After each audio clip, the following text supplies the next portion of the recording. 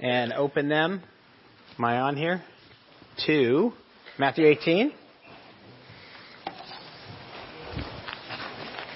We're small enough if it doesn't work. Oh, there it goes. There it goes. I always look to Heather. I don't know why. Is it working, Heather? Is it working? Yeah. I was struck in the video that we watched, the Operation Christmas Child video, by two things. A lot of things were in there, but two things struck me. One is when that woman was getting baptized, did you look at the water? They don't care. We get so over-concerned. And I was just thinking about when we baptize people, we got to make sure the water is warm and chlorinated. And, it's not about that. They don't care. They just want to become part of the community of God so desperately that they're willing to go under that. And they don't even see it. So that kind of struck me. The second thing that struck me was that wherever Christianity sprouts, wherever the gospel goes, and you saw the backwoods, back country, wherever it is, people don't have to be told to gather. They just kind of Christian instinctually start gathering and praising God. And that's interesting because this whole chapter that we're about to embark on is about the community of God, life together. Jesus is going to be teaching about how we do this life together. What does that look like? What are the marks of life together? And a couple of years ago, I think, and correct me if I'm wrong, we went through Bonhoeffer's book, A Life Together. And so I'm going to be pulling from that in the weeks to come about how we are to be living life together, what it should look like. And I want to read a quote to you from that book, just leading off this study in chapter 18. So Bonhoeffer writes this: "Let him who cannot be alone beware of community. He will not only do harm to himself and to the community. Alone you stood before God when He called you. Alone you had to answer the call. Alone you had to struggle and pray. Alone you will die and give an account to God. You cannot escape yourself. But the reverse is true," he writes. "Let him who is not in community be aware of being alone. Into community you were called. The call was not meant for you alone. In the community of the called, you bear your cross, you struggle, you pray. You are not alone, even in death. And on the last day, you will be only one member of a great congregation of Jesus Christ." He concludes by saying, "If you scorn the fellowship of the brethren, you reject the call of Jesus Christ, and thus your solitude can only be hurtful to you." Now you got to remember that what Bonhoeffer was writing here, he was writing in the mid-1930s when the Nazi regime was closing the noose in on the church, restricting its gatherings, and it kind of heightened his awareness, his desperation, maybe gave him a little clarity on the criticality of life together. Just like in that video, up in the hills of the Amazon, people are just drawn together. When the gospel converts people, they're drawn together. They do life together. Bonhoeffer writes about life together in the community. He calls it the extraordinary roses and lilies of the Christian life. And life together is what chapter 18 is all about. Life together. Here we have come to the fourth of Jesus' 6 major teaching blocks in the book of Matthew. We've already covered 3 of them. The Sermon on the Mount, where he extrapolates on what it is to be a Christian. In chapter 10, he takes time with his disciples before sending them out on mission to detail out what life looks like on mission. And in chapter 13, we saw just recently how he sat down and he taught these 7 beautiful parables on what is this kingdom of God going to look like? help us to visualize that. And he gave 7 parables of what the kingdom of God is going to look like. And now he's starting to really concentrate in Matthew. He's starting to concentrate on his disciples. And he's teaching them particularly going forward. And here he kind of pushes in and says, here's what life together should look like. That's the context of chapter 18. Life together. He spends some extended teaching time about what the marks of living life together in community should be. And today and over the next 2 to 3 weeks, I'm going to be talking about this, chapter 18. Today we're just going to look at one mark. And that's found in the first 4 verses of chapter 18. So if you look down at God's Word with me.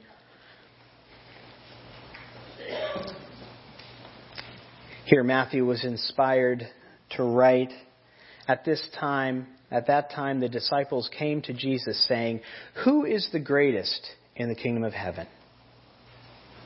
And calling to him a child, he put him in its midst and said to them, Truly I say to you, unless you turn and become like children, you will never enter the kingdom of heaven. Whoever humbles himself like this child is the greatest in the kingdom of heaven. John MacArthur describes chapter 18 as the single greatest discourse Jesus ever gave on the life among the redeemed people of the church. This chapter outlines 5 foundational principles or marks of what a community of faith living life together should look like, what a church should look like. And I thought I could get a couple in today, but I'm just going to focus on one, the one that is here. And that is, life together should be defined by humility. Life together should be defined by humility. Shakespeare wrote in The Twelfth Night, Be not afraid of greatness. Some men are born great, some achieve greatness, some have greatness thrust upon them. Well, the disciples don't fit any of those categories. They just wanted greatness. They wanted to be great. And that is what they're asking here. If you look at verse 1, they're not asking just generically who is great. From Luke and Mark's parallel passages, we kind of fill this question out a little bit, and we find out that they were arguing amongst themselves who will be greatest. And they actually come to Jesus with that question. Who's going to be greatest in the kingdom? These men wanted position. These men wanted prominence. These men wanted standing when God's kingdom was realized. And they were asking Jesus.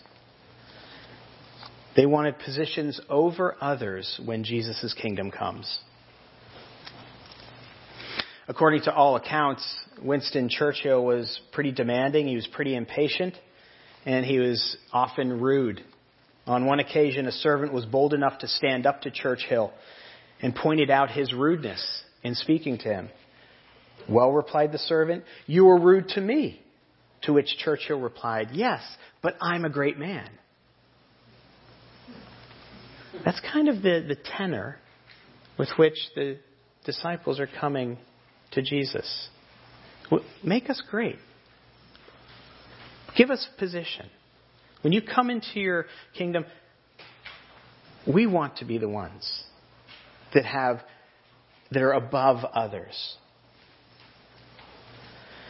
And Jesus takes this opportunity to tell them God's kingdom, and to tell them again, by the way. He's been telling them this lesson, and this is a lesson that we need to hear over and over again. He takes this opportunity to teach them once again that the kingdom greatness is not measured by accomplishment, but by character. It's the character that counts. Greatness is not about what you do, but about who you are. It's not about how high you rise, but how low you're willing to go. How low are you willing to go? Jesus is always pressing them, and He's always pressing us. How low are you willing to go? The last shall be first and the first last. How low are you willing to go? Because God's kingdom is counterintuitive. It's counter-flesh. It doesn't make sense. Humility is the defining mark of Christian community. So Jesus uses an object lesson. He comes and he puts a child in their midst. And he says, I tell you the truth, unless you turn and become like little children, you will never enter the kingdom of heaven. For whoever humbles himself like this child is greatest in the kingdom of heaven. Now you have to recalibrate yourself in context here. Whenever in chapter 18 Jesus is talking about children or little ones, of which he says 6 times, he's talking about the Christian. He's not talking about children. He'll talk about them in another time, but he's talking about a Christian. And though there are many characteristics of a child, Jesus wants to highlight just one, and that one is humility. As Don Carson explains, he says the child is the model in this context not of innocence, faith, or purity, but humility and unconcern for social status. A disconcern for social status. Children, when they're really young, they're not concerned about the hierarchy. This is what Jesus wants his disciples to understand. Greatness in God's kingdom is measured differently than we think. It's an upside-down, counterintuitive kingdom. And he's just going to here reframe once again, the first shall be last and last first. Augustine wrote, do you wish to be great? Do you desire to construct a vast and lofty fabric? Think first about the foundations of humility. The higher your structure is to be, the deeper its foundation. Do you wish to rise? Begin by descending. Do you want to plan a tower that will pierce the clouds? First, lay a thick foundation of humility. Let's ponder that in context of what Jesus is saying here for a moment. The disciples want to be great, right? They come to him. Who's greatest? Make us great. In a couple chapters, as a matter of fact, the mother of James and John is going to come and petition Jesus for them to sit on his right and left. They're still not going to get it. At the Last Supper, if you remember, they begin arguing once again about who's going to be greatest in the kingdom. So they don't get it. And the point is that as Matthew is saying this over and over again, he's saying, we don't get it either. We don't get this principle. We say we do. We memorize scriptures that we think we do, but we're not getting it. Humility is the foundation, not only of your faith, not only of community, but even before that, it's the foundation of Jesus even coming. Think about that. That's Christ's example. That's what we need to do whenever we are tempted towards greatness, is remember Christ's example. Just turn with me, if you will, to Philippians chapter 2.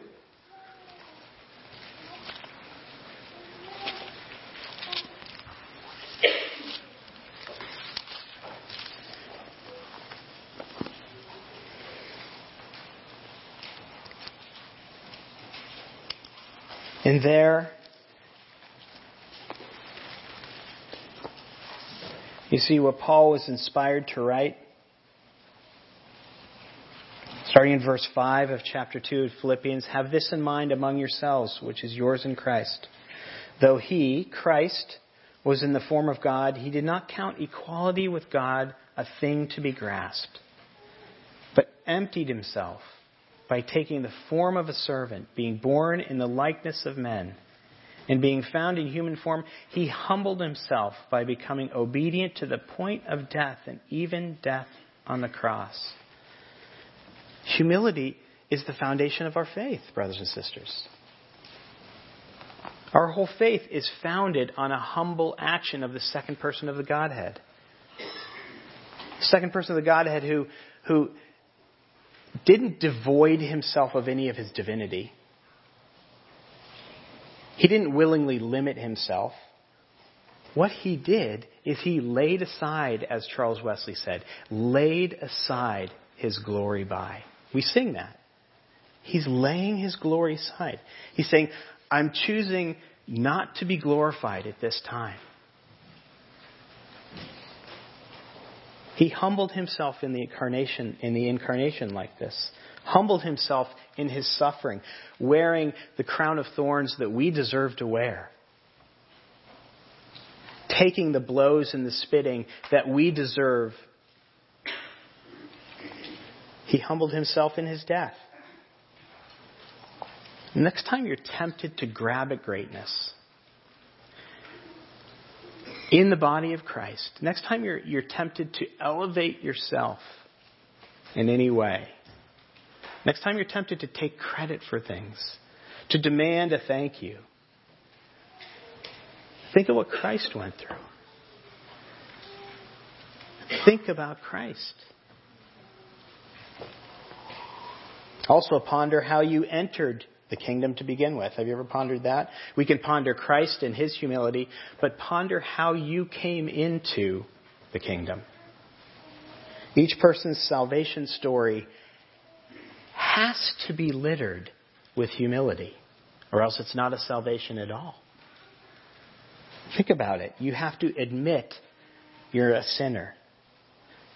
Not a mistaker, not an omitter, not a misstepper, not a white liar, but an egregious sinner. That's what you have to come to terms with to even begin to understand the gospel. You have to repent of your sins. Who here has a hard time apologizing? I'm going to say show of hands. Who has a hard time apologizing? It's important to admit that, by the way.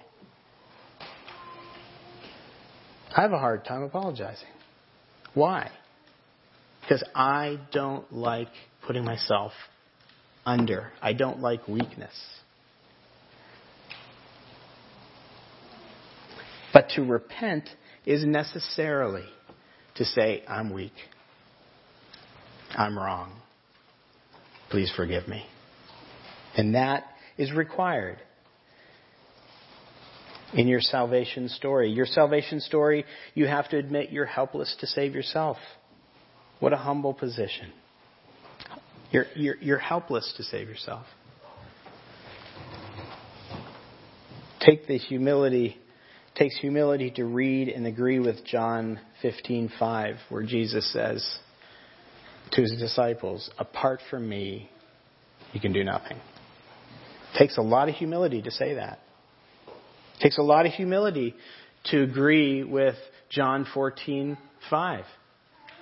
I am the way, the truth, and life. Nobody comes to the Father except through me. It takes a lot of humility to admit that, to agree with that. It takes a lot of humility to sing, nothing in my hand I bring, simply to the cross I cling. I bring nothing to the table.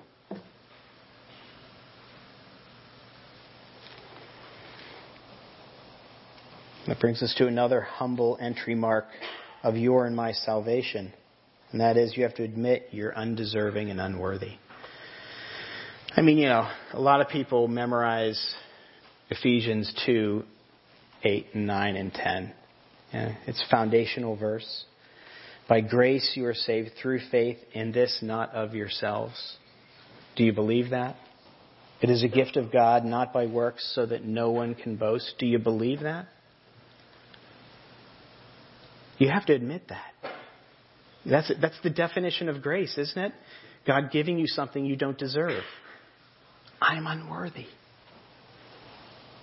Do you ever walk down in town or wherever you are and you see someone whom your heart breaks for, who has less, maybe physically, maybe even a physical deformation, and you go, why not me?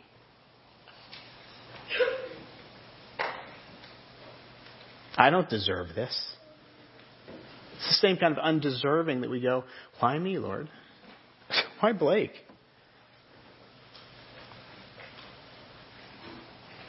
You can never boast about your salvation. You did not choose him. He chose you. Why me? You did not work the gospel out in your mind. You actually can't. The gospel is so counterintuitive to us. It takes the Holy Spirit to turn that light on. And if you've ever had the pleasure, the privilege of sharing the gospel and somebody coming to faith, you see that. You can give evidence to that. You go, oh my goodness, I've told this person this 7 times and now they get it? I'm not more winsome. I didn't use different words. It's the Holy Spirit. It's turning on the light. You didn't finally give in.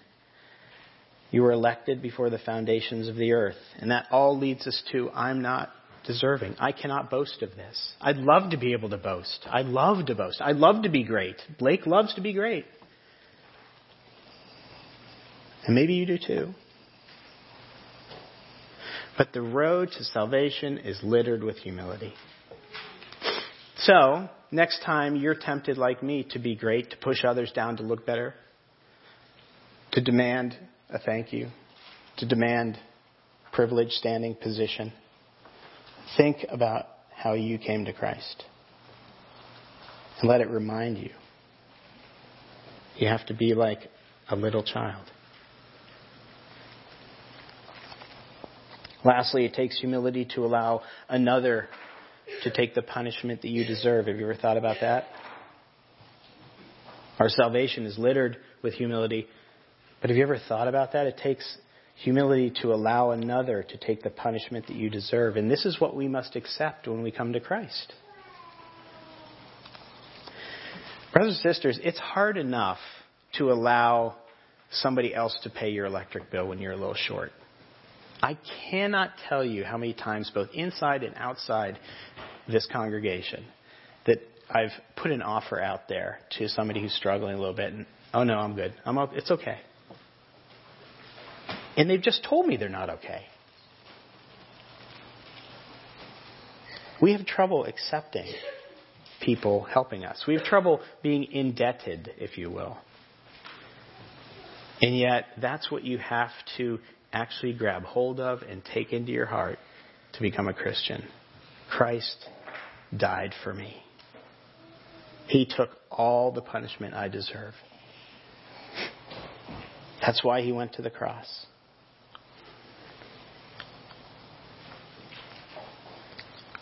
We must allow Jesus to be crushed for our transgressions. You see, the entry point into the community of God is humility. That's the entry point. In late 2000, Indra Nooyi was appointed the first woman president and CEO of PepsiCo. She arrived home to share this big news with her family, and her mother was living with them at the time. She saw her mother as she came through the door and told her, I have some good news. Her mother looked at her and said, could you hold off on the news? We need milk. Could you go out and get milk? And kept working. She went and got the milk and came back, she said, and she slammed the milk on the counter as she came home and said, I have big news. I was appointed the CEO of PepsiCo, and all you care about is this milk. Her mother looked at her for a moment and said, when you walk in that door, just leave that crown in the garage. Because here you're a wife, you're a daughter, you're a mother. Anything else, just leave it in the garage. That's what God requires of us when we come into the community of God. Leaving our crowns in the garage. And brothers and sisters, it doesn't matter who you are out there. It doesn't matter. It doesn't matter what you have, how much money you make, what positions you have, what titles you have.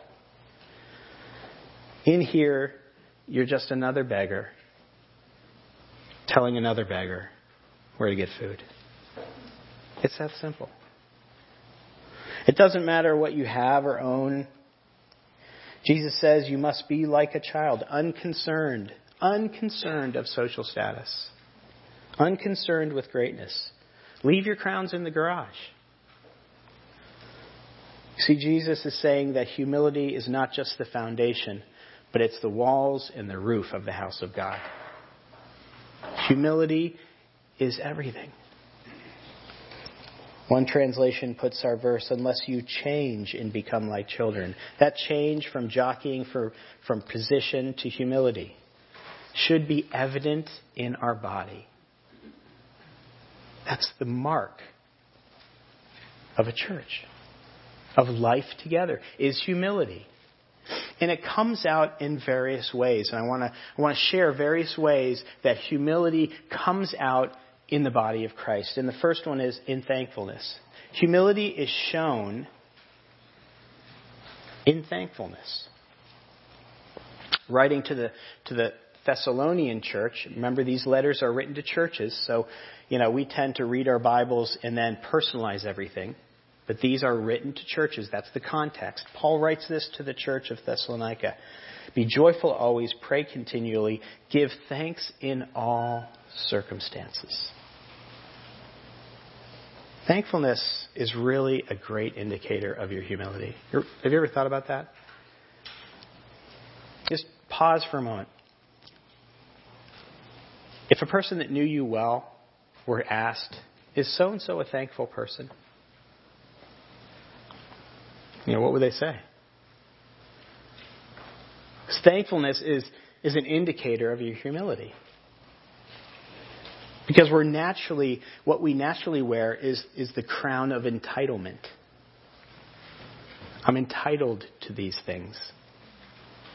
And if I don't get them, I get angry. We think we're owed. We think we deserve. Tim Keller notes, the presumption of spiritual entitlement dooms its bearer to a life of confusion when things go wrong. And life and ministry always go wrong. Always go wrong. Church life always goes wonky.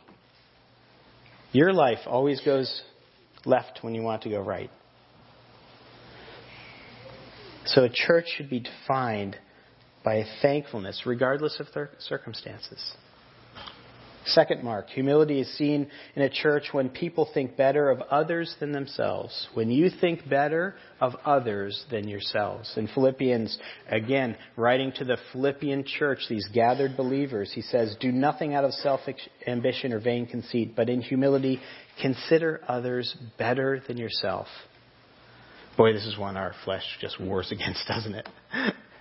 How can I consider this person and that person better than myself? Samuel Johnson wrote, the true measure of a man is how he treats someone who can do him absolutely no good. How do you treat those people in the body? Naturally, we want to wear the crown of superiority. That's just natural. I'm better than so-and-so. We just naturally do that. We never say that, but we think that. Just like the disciples, we want our way in church. We consider others, our needs, our wants, our desires first. Our opinion is, of course, preeminent. I've thought this through. I think about this all the time. I've told the elders this. I tell all other pastors this too when I have an opportunity. You actually have given me the ability, by calling me as your pastor, to spend extensive hours thinking through things, praying through things, right? Which direction, Lord? Strategically thinking. You've given me that, and I'm so grateful for that. The downside of that is I think I know what's best for us. You don't understand. I've thought about this already. Oh, yeah, you're bringing that. I thought about that already. Oh, this objection? I thought about that already. I think I know.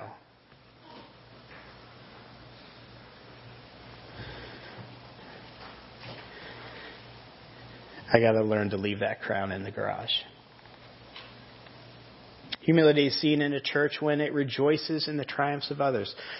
That's another blossom of humility in life together.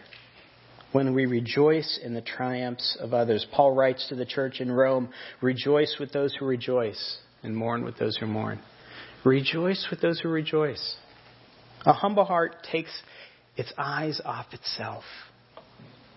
My mom used to tell me, Blake, stop navel gazing. She used to get more graphic, but I won't. Yeah, I will. Stop picking at the lint out of your navel. And that's what we do. We get preoccupied with ourselves. Humble heart takes its eyes off itself and places them on others. Do you rejoice when a brother grows and you're stuck? Do you rejoice when another girl gets married and you're not? Do you rejoice when a friend gets an A and you get a C? Do you rejoice when another fisherman has a huge catch and you don't? Do you rejoice? Can you rejoice when other marriages are flourishing and yours seemingly isn't? Here's a litmus test for our church. Here's a litmus test for us as a church. Can we truly rejoice when another church is growing and we're not?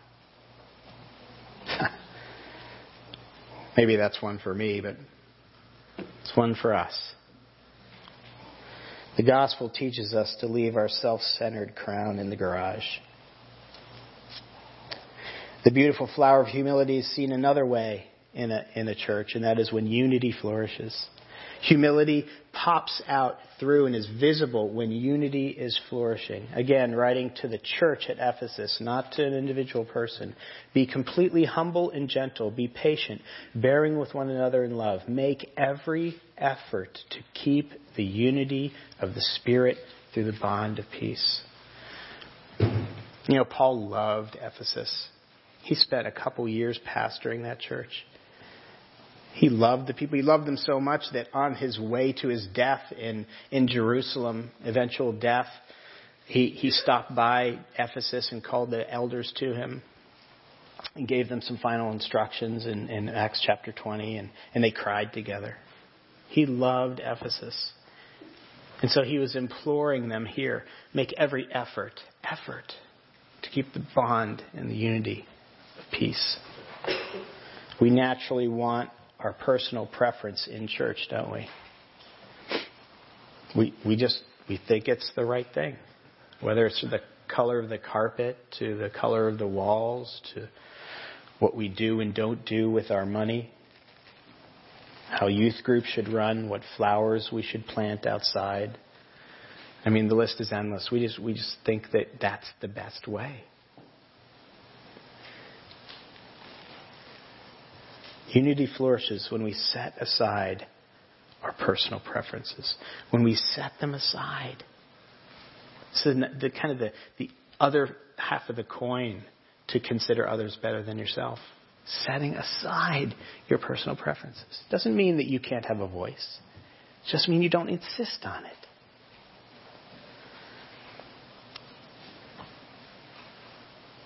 Humility is seen in a church when forgiveness reigns. I'm not going to spend time on this because Jesus will in just a couple verses when he tells the parable of the wicked servant who goes out and chokes the one who owes him a dime when he has just been forgiven $100,000.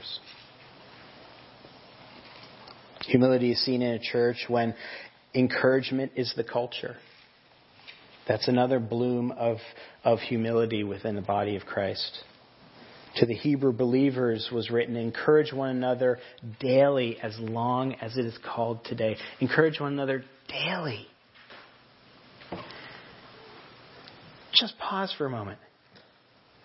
Did you encourage, and I don't mean this in a condemning way, but just as again, helping us to think through our life together.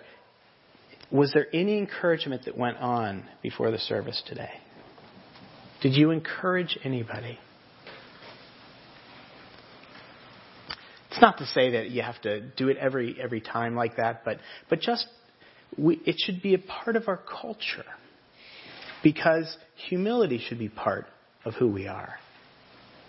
And the bloom of encouragement is a sure sign of humility.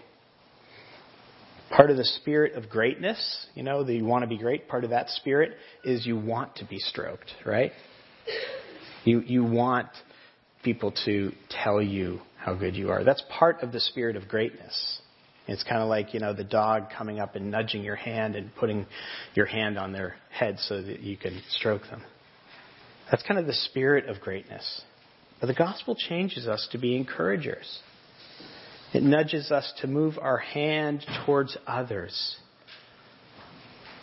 It nudges us to be a community that proactively looks for opportunities to encourage. To look at a person and say, what is half full about that person? To look at a brother and sister in church and say, how are they encouraging to me? Humility is seen in a church when we serve one another. It's another bloom of humility. Paul writes to the Galatian believers, "For you were called to freedom, brother, only do not use your freedom as an opportunity for the flesh, but through love serve one another." The disciples asked their question from a position of being served. Who's the greatest? Put us on your left and right. Yet the core of the gospel is serving others, isn't it? When Jesus was asked one time about this, he said, "I did not come to be served, but to serve, and to give my life as a ransom for many." It's the heart of the gospel. That's the core of the gospel, is serving. Do you look for ways to serve each other? Do you proactively look for ways to give your lives away, your time away in service to others in our community? It's a lot of opportunity. So I'd like to leave you with a couple questions, a couple maybe diagnostic questions, a couple questions maybe to talk about at lunch. This would be a great lunch question. How are we doing living life together where humility is concerned? Talk about it. It's healthy to examine ourselves. Is humility an attribute that defines Southwest Harbor Congregational Church? It's a great question. How does our church stack up against Jesus' teaching on humility here?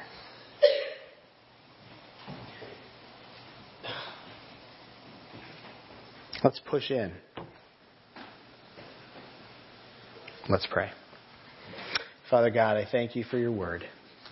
Thank you, Holy Spirit, for taking my feeble efforts and using them, I pray, for your good and your glory in people's hearts, to change us as a people, as a particular people that we call Southwest Harbor Congregational Church. Change us, each person individually, so that we're a community that does actually manifest you. That the people can look at our life together and see your character. And particularly, Lord, on this day, your character of humility. In Jesus' name, amen.